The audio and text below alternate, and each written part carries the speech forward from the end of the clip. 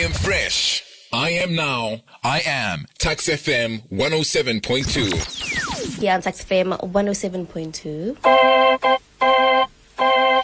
If you were tuned in earlier, remember I promised you a very special interview. Well, I'm joined by the University of Pretoria's Vice-Chancellor, Prof. Kupe. How are you, sir? Fine, and how are you in this cold and rainy morning? I'm good, having a very good morning. Had some tea and I'm nice and warm in here. Thank you. We are talking about Africa Week. The Africa Week is the University of Pretoria's biennial science leadership event, and Professor Kupe is here to tell us more about that. Please tell us about the Africa Week 2023 and what attendees can expect. So our theme this year is Open Africa, Open Science. The reason why we have themed it this way is that it's important in the knowledge, research, and domain fashion to have open access to research, information, and data about Africa. Let me just explain. When we produce knowledge, and particularly when we publish books and journal articles in particular, they are for subscription, and also you can't access them without actually paying. So it's not free. So it depends on the means that you have to do that. So, for example, what you read in the library, journals, access to journals online, we pay large amounts of money in US dollars or in euros for you to be able to access that. So the idea is actually if we could have these things freely and openly accessible, it will increase the volume of knowledge that people have better and more informed people. And remember, why do we need information, knowledge, and data and all of that?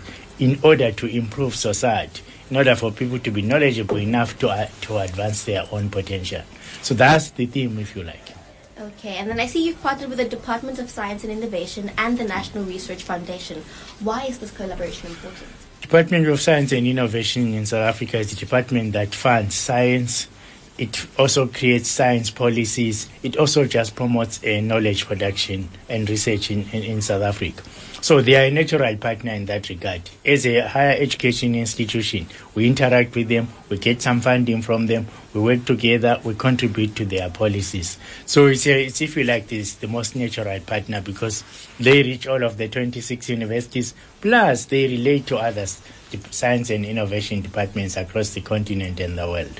Okay, and how can staff and students participate and support this initiative? For starters, I would like them to start publishing in what we call open access journals. Okay. The journals that do not charge people to publish and charge people to access those journals, because that would actually increase the volume. Second, for staff and students as well, to attend what we call open access events, especially these days, they are online events. You know, you can get a conference which says you must pay so much to attend the conference. You can get a free subscription conference. We want people to actually start migrating, if you like, from the paid for closed systems to more open systems. And then last but not least, to raise consciousness and awareness. I want our academics and staff to promote the open access movement. Say, let's have everything open access software, open access to research data codes and all of that. Then again, we'll have a revolution for free access and empowerment.